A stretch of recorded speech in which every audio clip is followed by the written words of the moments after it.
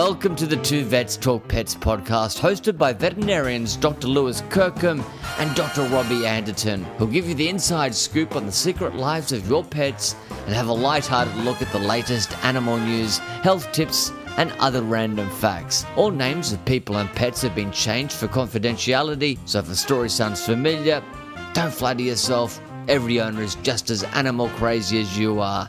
So sit down, place your furry, feathered or scaly best friend on your lap, and it's over to Lewis and Robbie. Hello and welcome, listeners, to episode 135 of the Two Vets Talk Pets podcast, where too much talking to pets is barely enough. I'm Dr. Robbie Anderton, and I'm joined this week by Lewis Kirkham, who's, at his house, and I'm not at my house, so the quality's going to be good. Rosie's coming down the stairs, and you can see what's going on. It's all a little bit sort of hapdash and all thrown together, but we wanted to get a podcast out to you guys. So, Lewis, how you going? Good, Robbie. Good, mate. We are long distance today, aren't we, mate? I've got a beautiful view of yours. You've got some gum trees in the background. We've got a sunny sky over your way, and I'm in the study at home. So yes, lovely to see you out and about, mate. Having a nice little break from it all. Well, I tried to get you the great background view, where usually when we're mucking around on Zoom and you put on all your fancy background things, when you can get the audio working, of course.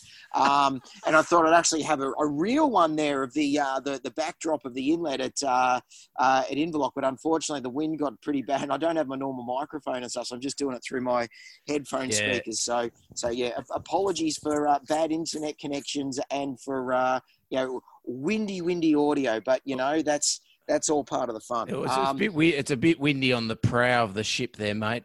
Doing your Titanic style. My heart will go on. Yes, absolutely. Rose, move over on the door, Rose. There's room enough for you and Leonardo. What are you doing?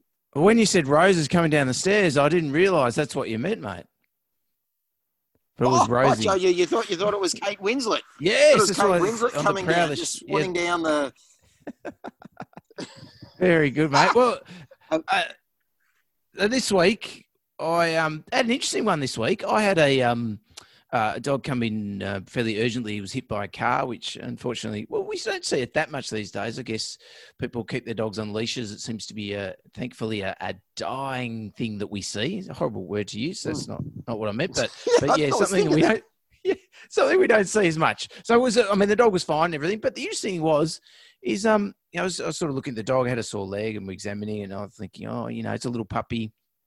I think it's pretty sore. We might do some x-rays, check it out. And I was sort of talking to the owner, and I said, oh, yeah, the car hit me as well. I was like, what? Oh, geez. Oh, wow. I was like, oh, my goodness. And, yeah, she said, it came around the corner and whacked her on the elbow. And so she had a big stinger on the elbow, very, very sore. And apparently she didn't even notice the dog had been hit, because she got hit and I suppose spun around a bit. And someone walking past said, actually, look at your dog. Your dog's limping on the back leg. And she's like, oh, gosh. So interesting. I've never had that before, where the owner and the dog have got hit and they both sort of come into the clinic together. So luckily I sort of told the owner, you're right. Yep. She seemed fine. She's quite rattled, of course, as you'd expect. No, absolutely. And then we took some x-rays of the dog, and we had to give it a little bit of sedation because it was quite sore. And it's interesting when you take x-rays of puppies, for the listeners that don't know, is it's very hard to interpret x-rays of young puppies. It's almost like you've just got a bag of sort of lots of remember the game's Knuckles? I don't know if you played Knuckles.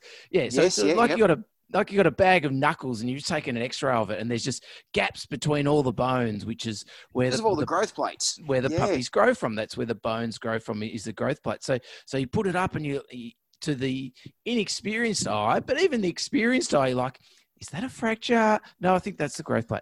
Now, is that a fracture? No, I think that's a growth plate. So it's a lot of comparison. We're comparing one side to the other. And I think, we got quite a few views in the end, because we thought, maybe that's one there, and you get another view. No, but the good news was the dog did not have a fracture. And we did send off the x-rays to a specialist to have a bit of a look at, and he agreed with us that all looked fine. So all's well that ends well. And I saw the dog a few days later. It had a bit of a graze just sort of above its eye as well. So I just wanted to have it back in to check in a few days' time, and came back in, and the owner came in, and she seemed quite a little bit more relaxed this time, but she had a big bruise on her arm. I was like, crikey. Is that the dog or the owner? The owner, big bruise the on her elbow. Still, yeah, right. Yeah, gee, incredible.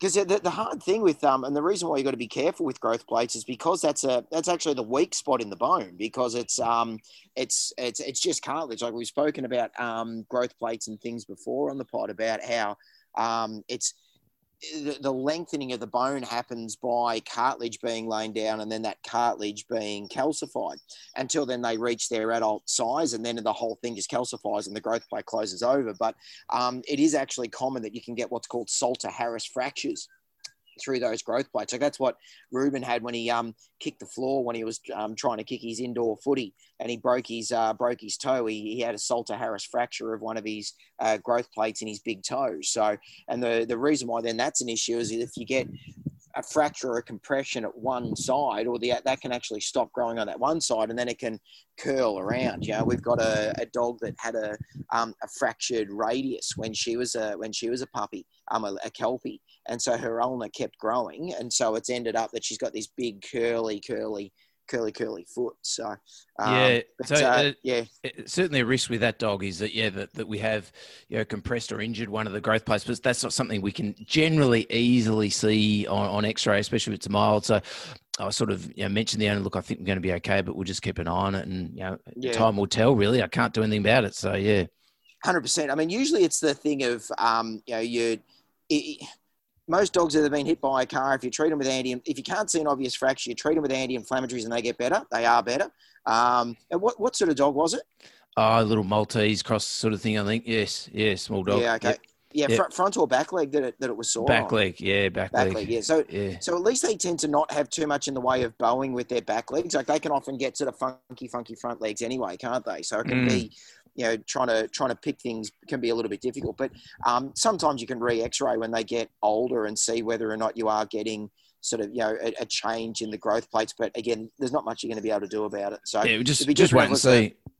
55 kilogram Great Dane, you'd be more concerned. But very lucky, very lucky. Yeah. Now, as you're alluding to before, mate, I'm out here in the sunny, wonderful outdoors, out in rural and regional Victoria, we got out of the car yesterday after coming back from going and buying some ice cream, and we heard up in the trees this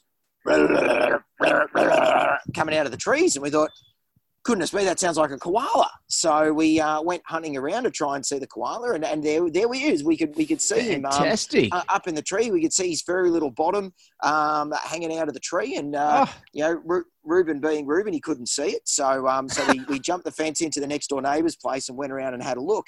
And that was then when I might be on spring break, mate, but you can't switch the brain off. I've looked up and thought, hang on, he's got puffy red eyes. Oh. He looks like he's got a little bit of goo coming out. He says, I think his koala's got conjunctivitis. I think this koala's got chlamydia. Oh, so gee whiz. So I jumped on the phone and started trying to get a hold of a local wildlife person to say, look, I'm at my mother and father-in-law's place, and I think I've seen a koala with chlamydia. And they go, oh well, sometimes they just look. I had to pull out the I'm a vet card. Oh, really? Oh, where do you practice? I go, look, I'm not from here. I'm a city slicker. I'm just down here, I'm not going to be able to do anything to help the koala, but I just seen it and thought, maybe you want to, if you can get it to somewhere to get some doxycycline into it or something like that and try and help it out. Yeah. And because it was a Saturday night, so we're recording this on a Sunday morning, because it was a Saturday night, she's going, I've actually got some friends around. I've actually just started to have some drinks, so I won't be able to come and get it now. But, if he comes down out of the tree, can you see if you can chuck a blanket over him and just put some eucalyptus leaves under there for him, or maybe a washing basket or something like that. We'll come and get him tomorrow. You know what? I might just see if he's in the same tree again tomorrow. How about that? We might. He comes down from the tree, right? If he comes down from the tree, then maybe you know what? Maybe we'll just keep an eye on this fella, and we'll sort something out from there. But yeah. So anyway, chlamydia. Wow. Is he gone? Is he there? Is he gone now? You don't know. He, she?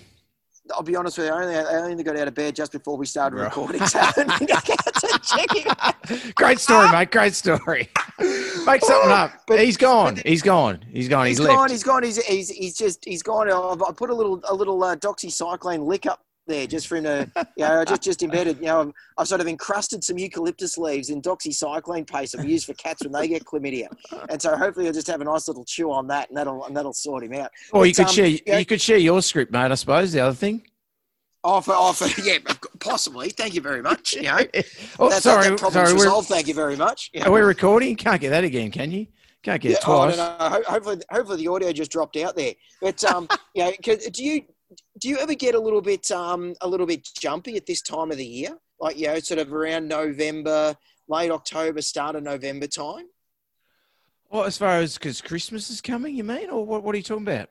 Well, so again, as a story of I'm looking for content on a Sunday morning. So I had a fevered sleep this morning, Lewis. I woke up, all in a tither, dreaming about, and this is a dream that I often have around November, that I wake up and that I'm either back at high school or back at uni, and that I haven't been studying for my exams, and that I'm, I haven't been doing my English exams. I don't know what book I'm supposed to have been studying. I haven't been studying chemistry, and the thing is in my dreams, Lewis, I am still a vet. Right, I'm still a vet, but it's like I've had to go back to uni and that I haven't been studying these exams. And I was like, no, it's fine. Even if I fail these exams, I'm still going to be a vet. It's okay. They can't take that away from me. And I've got to wake up and just go, mate, these are just normal dreams. There's nothing wrong. Yeah. You're a vet. No one's going to take that away from you. But then once I fell back to sleep again, then I had another dream because I was looking at these cases of people. Again, I shouldn't be looking at the internet while I'm on holiday. And someone was posting these x-rays of going, does anyone think that this could be a gastric foreign body in this, so a foreign body in the dog's stomach?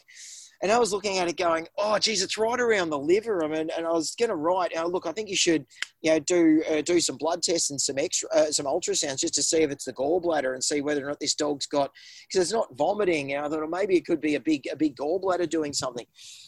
And so then the dream after my failing the English exam dream was me being at work. There's a dog on the surgical table opened up. I've got our travelling specialist in there, but he's overlooking at some x-rays. And it just happens that I've got some gloves on, but they're gloves that aren't sterile. Oh. And I look down and I just go, I've got gloves on. I'm just going to reach inside the dog's abdomen. I go, oh, yeah, look, it is the dog's gallbladder. Maybe we just got to take the gallbladder out. And they're going, hang on, I've broken sterility. Oh, no. What do I do? Do I tell someone? Do I not tell someone? And then, again, you look and go, idiot, you're dreaming. Just wake up, relax.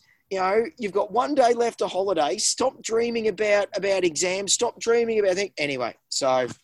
Wow. Certainly. Always around the middle of November. Post-traumatic stress, mate, I reckon. We do, I don't know. We do, what is it, 9 or 10 years of having exams, at this time of year. It's just something that I think gets ingrained there. From year 12 through, yeah, absolutely. Well, even before year 12. Well, even before then, I reckon exams for me started year 10, year 9, year 10, we started exams, at school. So certainly a stressful time, mate. It's ingrained for a long time. And then, you did postgrad, studies. I did postgrad studies. So look, it's I can certainly appreciate that there now. But it's actually interesting you mentioned that because in the little paper today is you wouldn't have read this because you've just rolled out of bed, but there's a middle page spread about and the title is. Oh, hang on! If it's in the little paper, is this PG? If it's a middle page spread in the little paper, is this page 3? Yeah? Page 3. Yeah. No. Okay. Yeah. Excellent. The old page 3. It's the article is it still pays to be a male. Now this. So it's about salaries and jobs and obviously the gender gap and things. But interesting, the first thing they talk about is the best graduate salaries. List of best graduate salaries. Okay. Now, there's there'd be 20 odd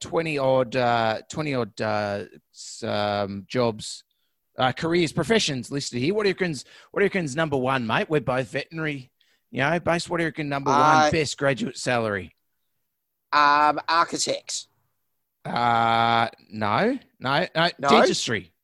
Oh, dentistry. Our mate's a Dentistry. dentist. Yep. Yep. Mate's a dentist. So, yeah, 20 on the list. Architecture, not there. Not sure. Oh, yep, it is. It's about number 10 or so, halfway along. Oh, middle ground. That's yeah, where I liked it. That's yeah. my wheelhouse. Number 2, any thoughts? Dentistry, something similar? Medicine.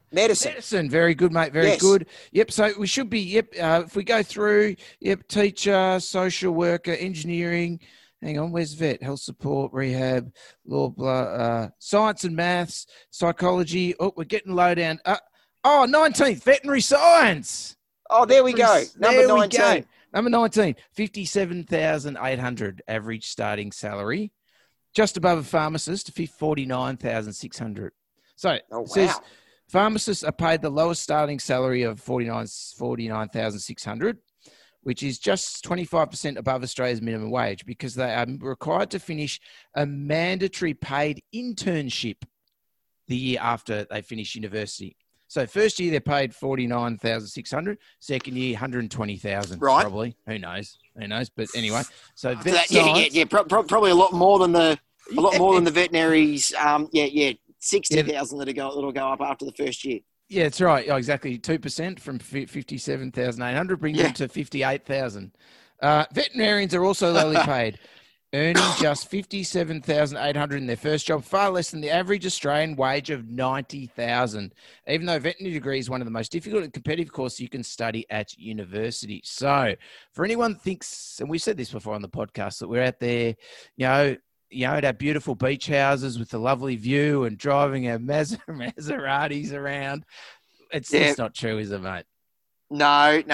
We and the difficult part for that is that I think for a lot of clients is that they see the costs that it costs to go to the vet, and then the inference there is that, well, you must be making a whole lot of money. And it's like, well, unfortunately, veterinary, to run a vet practice, it's a pretty capitally intensive job.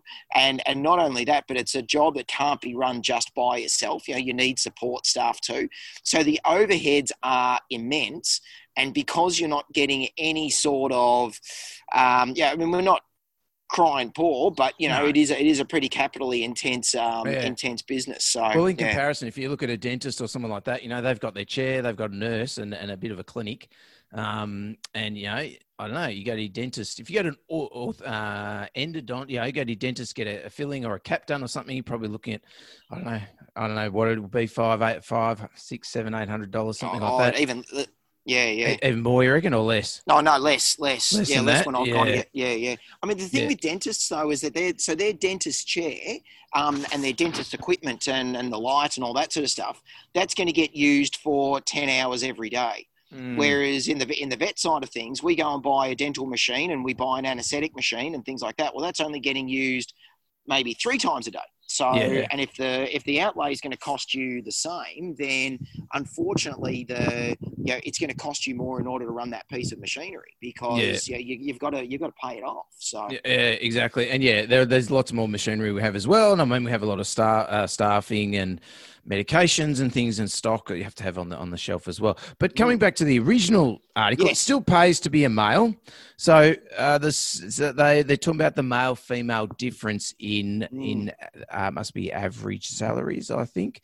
So going down the list, I mean, they've got a list here. Science and mathematics. Males get paid 63,400. Females get paid 59,900. So there's a 3,500 difference in salary, males to females. Which is 5%. Yeah, which is it's that's a big discrepancy. It's not good, obviously. It goes through all the health services and support, males, females, difference of 2,500. Medicine, it's pretty similar. They're about $400 between the two of them. Pharmacy, there's no difference. Dentistry, there's a bit of a difference. Veterinary science. So for each one. So for medicine, they've said 73,400 for a male. Female, 73,400 difference. For veterinary science, they've got female 55,000. That's fine. Okay. Mm-hmm. Under the male category, they've got NA. We don't exist. There's none of us left. We don't exist. There's not enough of us to form a statistical analysis, Lewis. We We're a dying breed, mate. The male vet. Ah, We're out of my there. goodness.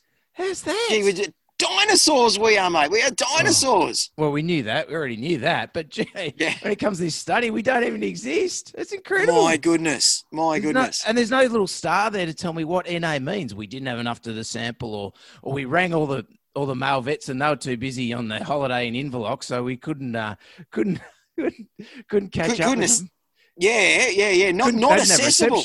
Didn't have reception, or something like that. But no, it's just NA. It's all we get. That's all. Oh my goodness. Incredible. How about that? You know what, Lewis?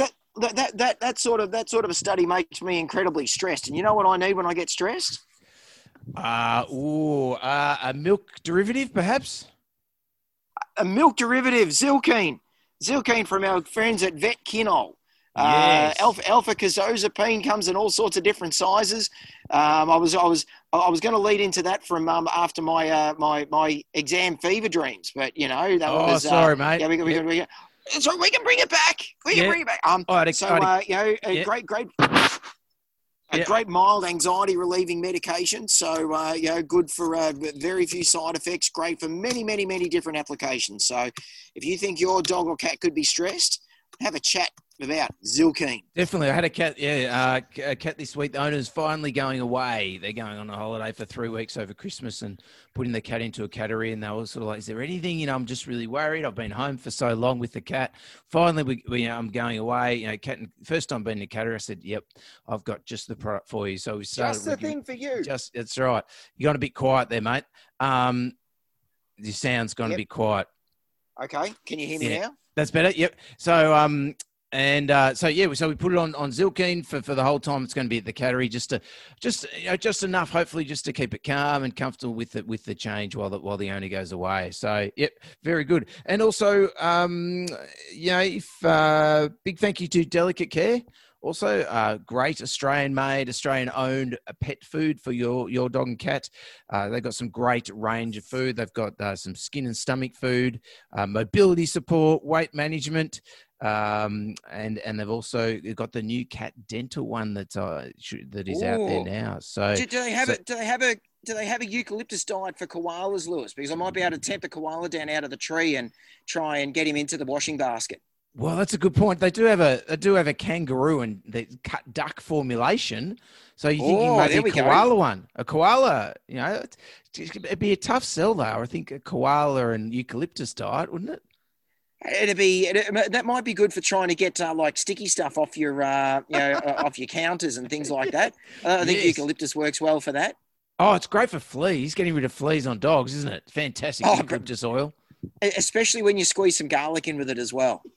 Garlic and eucalyptus. Perfect. We talked about that last week, didn't we? And also a big thank you to our Patreon supporters. We love you guys. It means we can do Zoom long distance like we're doing today. So thank you very much. If you want to support us on Patreon, we do have, there's quite a bit of content up there still. We, at some stage, we'll get around to adding a bit more just for our Patreon listeners. But there is a fair bit of back catalogue there that if for as little as $2 a month, those people who are Patreon supporters know how good it is. So go and check it out. Yes, thank you very much. We appreciate your help, guys. And or go and give us a review on iTunes. Refer us to a friend.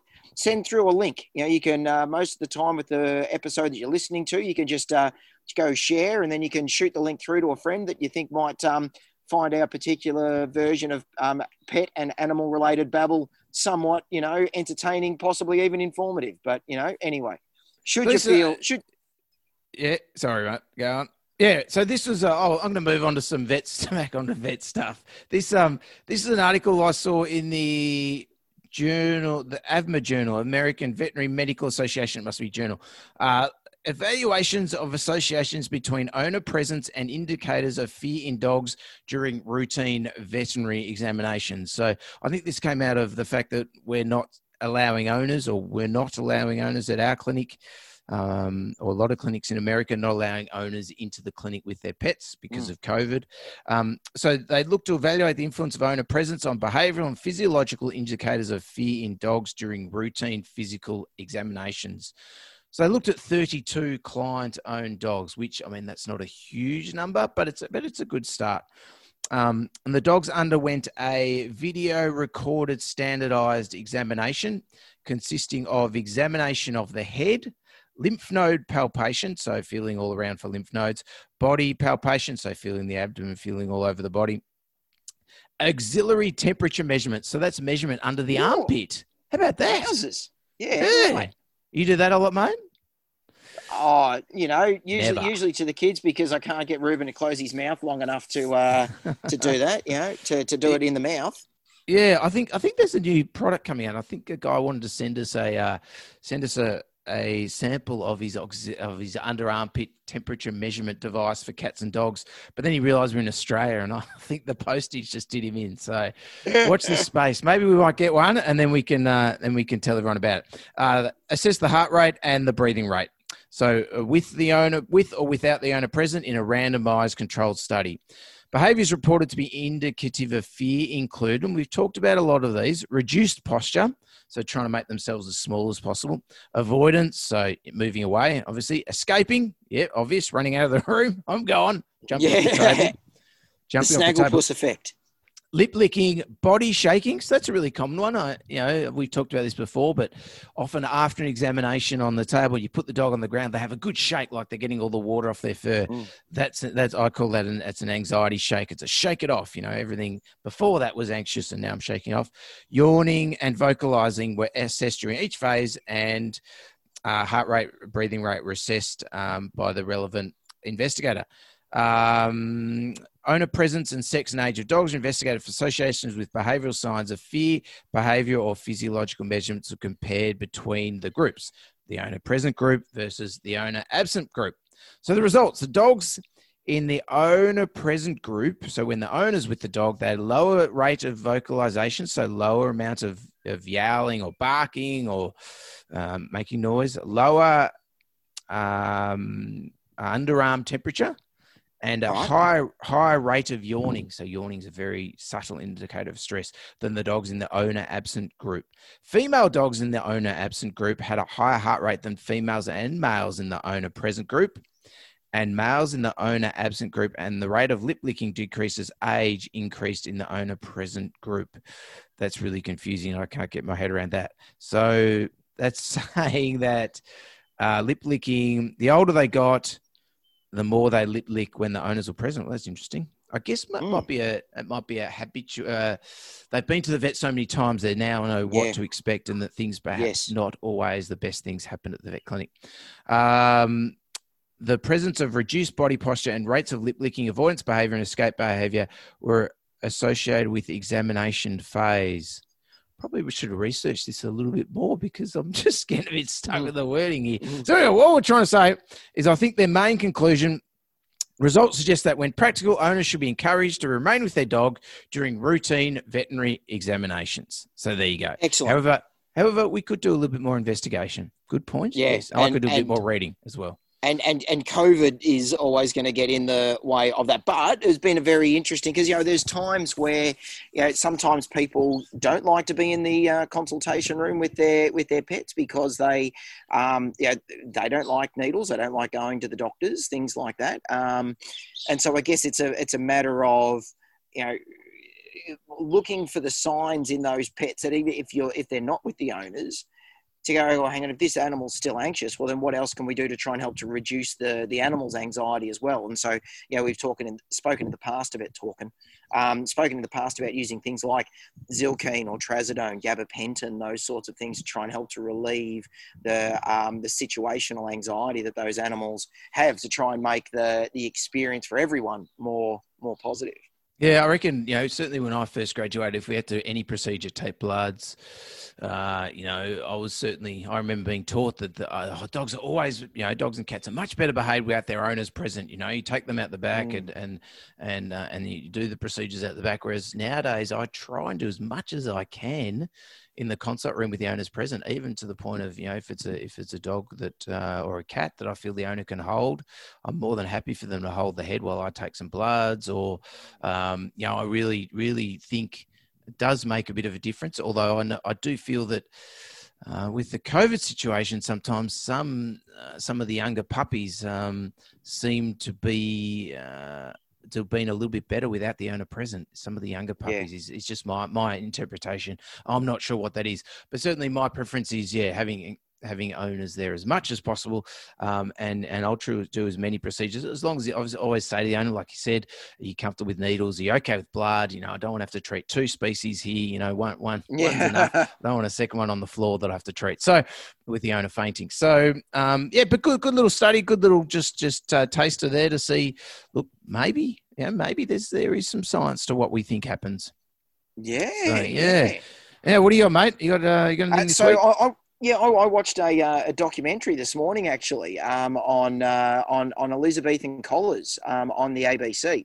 So what happened? There was it wasn't an in-depth one. It was more just almost like a case study of a dog that had an obsessive compulsive habit, and so the owner to use. I thought you were on the I thought you were on the History Channel there. Sorry, you're confusing me. You're right. No, not Queen Elizabeth or sort of the Tudors style. No, this is I didn't think that was your wheelhouse, mate. So you're talking about the cone of shame. The cone of shame, and interestingly, it was actually mentioned the cone of shame as well. So what was happening was the dog was constantly putting its foot in its mouth, and so its owner was trying to eliminate that behaviour by trying to use an Elizabethan collar. It was really interesting because in it you could see portrayed quite interestingly that the dog became then quite reclusive and was because it was knocking things around the house, and it seemed like it was. It just couldn't interact normally. So it ended up just going and sitting by itself, and it didn't want to play with the other dogs.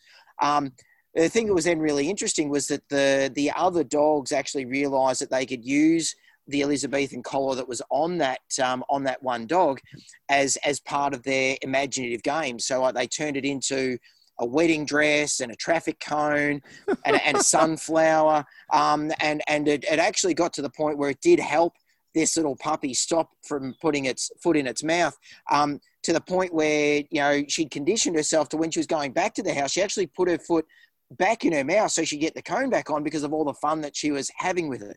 Now, wow. So this was actually an episode of Bluey. Right. It's going to be weird. Called Muffin Cone. So for those that don't know, check out Bluey. Right, it's an Australian cartoon that is. My kids are going absolutely gangbusters. Right, like it is just in the preschooly, really early primary schooling. It is by far the most popular Australian TV show going around, but it's funny and it is terrific. And they're only little 7-minute sessions. And I'm sitting there trying to scour through the internet, trying to find what am I going to talk about today. Up comes a little Muffin sitting in the back seat sucking her thumb, and the mum says, "Muffin, if you're going to suck your thumb, I've got to put the cone on." I got, what? And so then she turns up to Bluey's house with the cone on her face, and she goes, "Muffin, do you want to play?" "I don't want to play. I hate this cone." And then she's gone and sat off by herself. And I thought, I lost you. You know what? I could swindle this into 5 minutes of 5 minutes of rambling. So, am I back? Very good. Now you're back. You're good. You're good. Yeah. Oh, that's interesting. I thought it was actually while you were talking about that, I was actually good because there was an interesting study done by Anne Fawcett out of Sydney Uni about the cone of shame making pets miserable. And she actually did a study looking at the pet's behaviour with and without the cone, and found that a lot of dogs and cats had difficulty drinking. They were unable to play. It caused a lot of injuries like itching, irritation, bumping into walls, falling downstairs, physiological distress. The other problems like trouble going to the toilet, grooming, couldn't get a harness or lead on them, getting through a cat door or a dog door, sleeping in their crate, navigating without smashing into doorways. There are lots of problems sort of found with it, which we do know of, but it's sort of something often we don't recommend it lightly. It's really about to getting them to heal and improve as quickly as possible. But interesting that it's come into the kids cartoon section now. It was brilliant. brilliant. I'm just watching it, just go, oh, this is gold. This is exactly what I need. So, so yeah, check Bluey out if you've got young kids, or even if you just want. It is a really, really well done TV show. So anyway, Muffin Cone. That was that's my contribution of what's been happening in the news. Fantastic. Very good, mate. Very good. No, good stuff. Well, we might go to disclaimer. What do you reckon? Absolutely. All advice on this show is generally... Hello? Yes. All advice on this show is general in nature, so please consult your veterinarian before following any advice for your pet. Do our best to provide the most up-to-date information, as veterinary medicine is continually advancing and changing. Let us know if we've missed anything, or if you need any clarifications, or if you want to try and remember what episode of Bluey that you should watch. Very good, mate. All right, we might take a short break. I might go and watch that Bluey episode, and we'll be back after the break.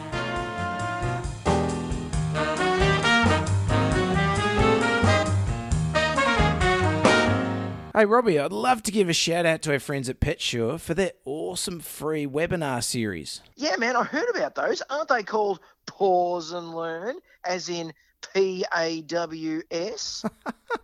I see what you did there. Oh, mate, there's nothing like a good acronym. It got your attention.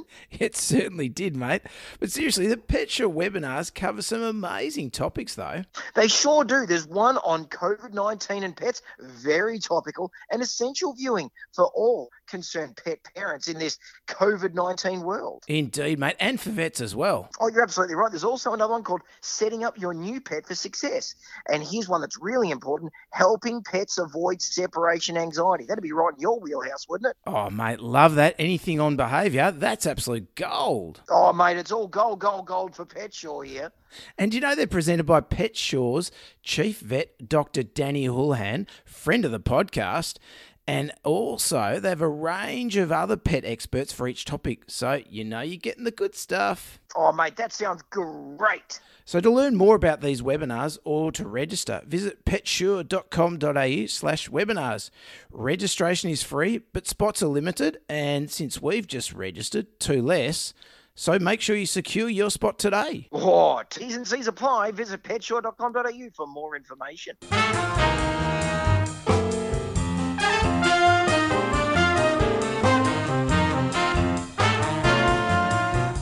Okay, rightio. Well, thank you. We're back.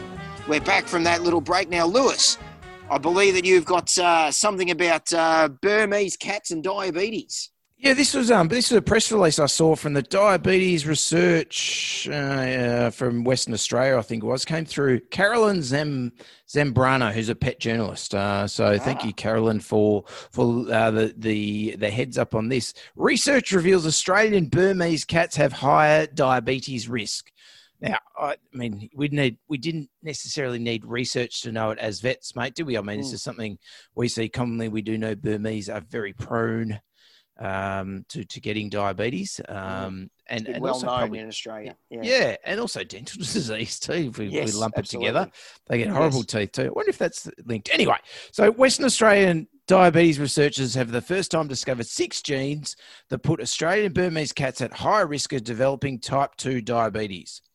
Professor Grant Morahan from WA Centre for Diabetes Research, which is supported by charity Diabetes Research WA, said Australian Burmese cats were significantly more likely to develop type 2 diabetes than other cat breeds. Burmese cats in Australia are more at risk of type 2 diabetes than American Burmese cats or other cat breeds in Australia. They were bred from only a few founder cats brought here in the 1960s, which by chance had more type 2 diabetes susceptibility genes than usual, the prof said. Our 8-year research project investigating the genetic makeup of these cats has discovered 6 genes that are overrepresented in Australian Burmese cats with type 2 diabetes, and some of these genes are also involved in human diabetes. Discovery paves the way for vets to be able to arrange genetic testing and work with owners to help prevent high-risk cats from developing the condition. Cat breeders can also use the information to breed low-risk cats. Cats with type 2 diabetes tend to develop it later in their lives and experience health impacts similar to humans with the condition. So type 2 diabetes in cats often needs insulin as part of the treatment. Symptoms include inadequate insulin secretion and impaired insulin action, and they're more at risk of obesity and physical inactivity. Knowing if a cat is at high risk allows vets and owners to pay closer attention to early intervention strategies such as weight control and diet changes, and medication can also be introduced if needed, but until now it hasn't often been used because of the difficulty in identifying at-risk pre-diabetic cats. Further, general dietary and body weight recommendations for cats aren't always adopted by owners, but may have increased uptake if owners know their cat is genetically at risk. Those are really good points. This is important as we know early diagnosis of diabetes and quick implementation of tight blood sugar control can lead to remission rates in more than 80% of cases, compared to 30 to 40% if tight blood sugar control is delayed. And that's certainly our experience in practice, mate, isn't it? That if you identify them early and you get them onto a specific foods, prescription diets that we have, get their weight down, often you can put them into remissions for certainly an extended period of time. And absolutely. Which is amazing. Certainly some advancements in treating it in the last 5 or 6 years, or even 10 years. Breeders may also be able to use this discovery to reduce the breed's risk of developing type 2 diabetes, which is a great advance. More than 100 Australian Burmese cats are involved in the project with their genetic information compared to the genetic information of 84 American Burmese cats. The project was done in conjunction with Carolyn O'Leary from the University of Queensland, Dr. Morahan Centre for Diabetes Research colleague, Dr. Louise Bulmer, and US scientists. Diabetes Research WA, based at Royal Perth Hospital, was established in 1976 to stimulate research into diabetes in Western Australia. Yeah. One thing that would be very interesting on that is that, admittedly, we know that Burmese are much more at risk here in Australia. And so now they've identified potentially causative genes. Is that something, looking to see, do other cats that have diabetes, so your domestic short hairs that have diabetes, do they have those same genes that are upregulated? Because that could be a thing in overweight adult older cats, almost like as a screening thing at 7 to 8 years of age, and saying, okay, right, well, now we can do these genetic tests to see whether or not your cat's going to be at risk of diabetes. If you're overweight and you're feeding them, they're not exercising much, yes, they're going to be at risk of diabetes. But if we've got objective evidence to say your cat has 4 of the 6 genes that are going to increase the risk of diabetes, that could actually be quite important from a counselling point of view for us with our even not even non-Burmese owned cats. Yeah, it's interesting potential there, mate. Definitely, I think so. I sort of wonder how much of a difference it will make, though, because every day the doctors in our society tell us that we're at risk of getting diabetes and all sorts of things if we don't diet and exercise and don't put on weight. But I'm not sure that's going so well in the community as a whole. But it's good. I do like it that to have a marker there that we can say, yes, your cat is definitely one of these at-risk ones, not just your cat might be one of those ones that gets diabetes. To be able to say, pinpoint it, yeah, certainly for those really conscientious owners, definitely really, really good. Yeah. So there we go. As you brush the mozzies and flies away, they're made out in the Australian countryside. One of my mother-in-law's cats is just slowly walking over, and then I went to say something, and she just took off at 100 miles an hour, just a 50-meter dash into the bush. And so it was disconcerting. Maybe she saw a koala with puffy eyes. She probably thought you were a koala, mate. Those puffy morning eyes you've got. She's like, that's definitely a koala sitting there outside under the gum trees. It's my exam fever dreams, mate. That's all. I've got to try and get some of that Zilkeen into me. Hey, that's what gave you the puffy eyes. No worries. Yeah. Now we said last week, yes. We said last week that we've got a specialist coming on in a couple of weeks. Philip Moses, who's a specialist surgeon from up in Queensland. He is the guru when it comes to brachycephalic dogs. So we're really, really lucky to have Philip Moses coming onto the show. So if you've got questions about brachycephalics, or you've wanted to know about things about dogs with no noses, send us through the questions. Send us through. Philip's happy to answer some of the questions. So send them to us at 2vetstalkpets@gmail.com. You can find us at patreon.com, search for 2vetstalkpets. Find us on Instagram. Lewis might put another vomiting dog on TikTok or something like that if he feels the need. I might put a koala with chlamydia on there. Otherwise, Or yeah. a photo of yourself, yeah. No, the brachycephalic, if you've got breathing things, they have problems with breathing, they have problems with their back, all sorts of things. Whatever, anything you want to talk about, those pugs, Frenchies, Yep. Any of those dogs were happy. He'll answer all your questions. So hit us up, and I think Robbie's phone is about to go flat, so we might scratch you later. I'm down to 2%. Peace out, everybody. Bye. Thanks for listening to Two Vets Talk Pets with Lewis and Robbie. To chat further about this week's episode or ask the guys any questions, search Two Vets Talk Pets on Facebook, Twitter, and Instagram, or send an email to twovetstalkpets@gmail.com.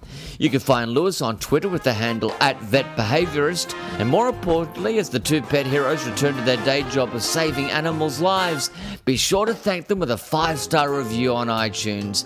Every time you do, a small, cute animal will receive a cuddle.